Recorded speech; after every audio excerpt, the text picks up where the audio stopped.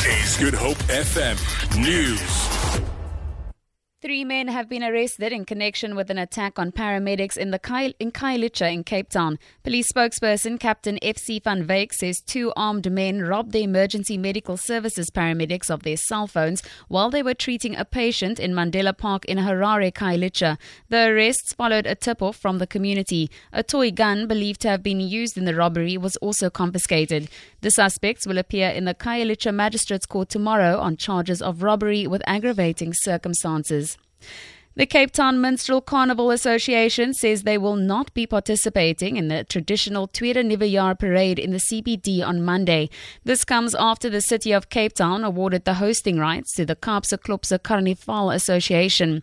The city granted permits for the event yesterday. The association CEO Kevin Momberg says they're being treated unfairly. You need to apply 6 months before the time to stage an event like this, and then the police create a committee to sit with us and talk about the safety and security of the people. We did that the whole year, and these manipulated, they didn't do that. So they haven't got the risk grading certificate, we have got that. So if they're going to do that, the march, then obviously, like I said, it's going to be an illegal march first of all, and there's no way that we're going to be part of an illegal march. The NSRI has warned the public to beware of strong riptides as the new moon spring tide reaches its peak this morning.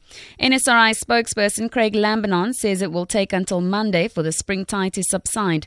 Lambinon has urged bathers to only visit beaches where lifeguards are on duty and to swim within demarcated safe areas. He has also urged paddlers and boaters to use the free app RSA SafeTricks on their cell phones to send a distress signal by the press of a button. The app's name again is RSA SafeTricks.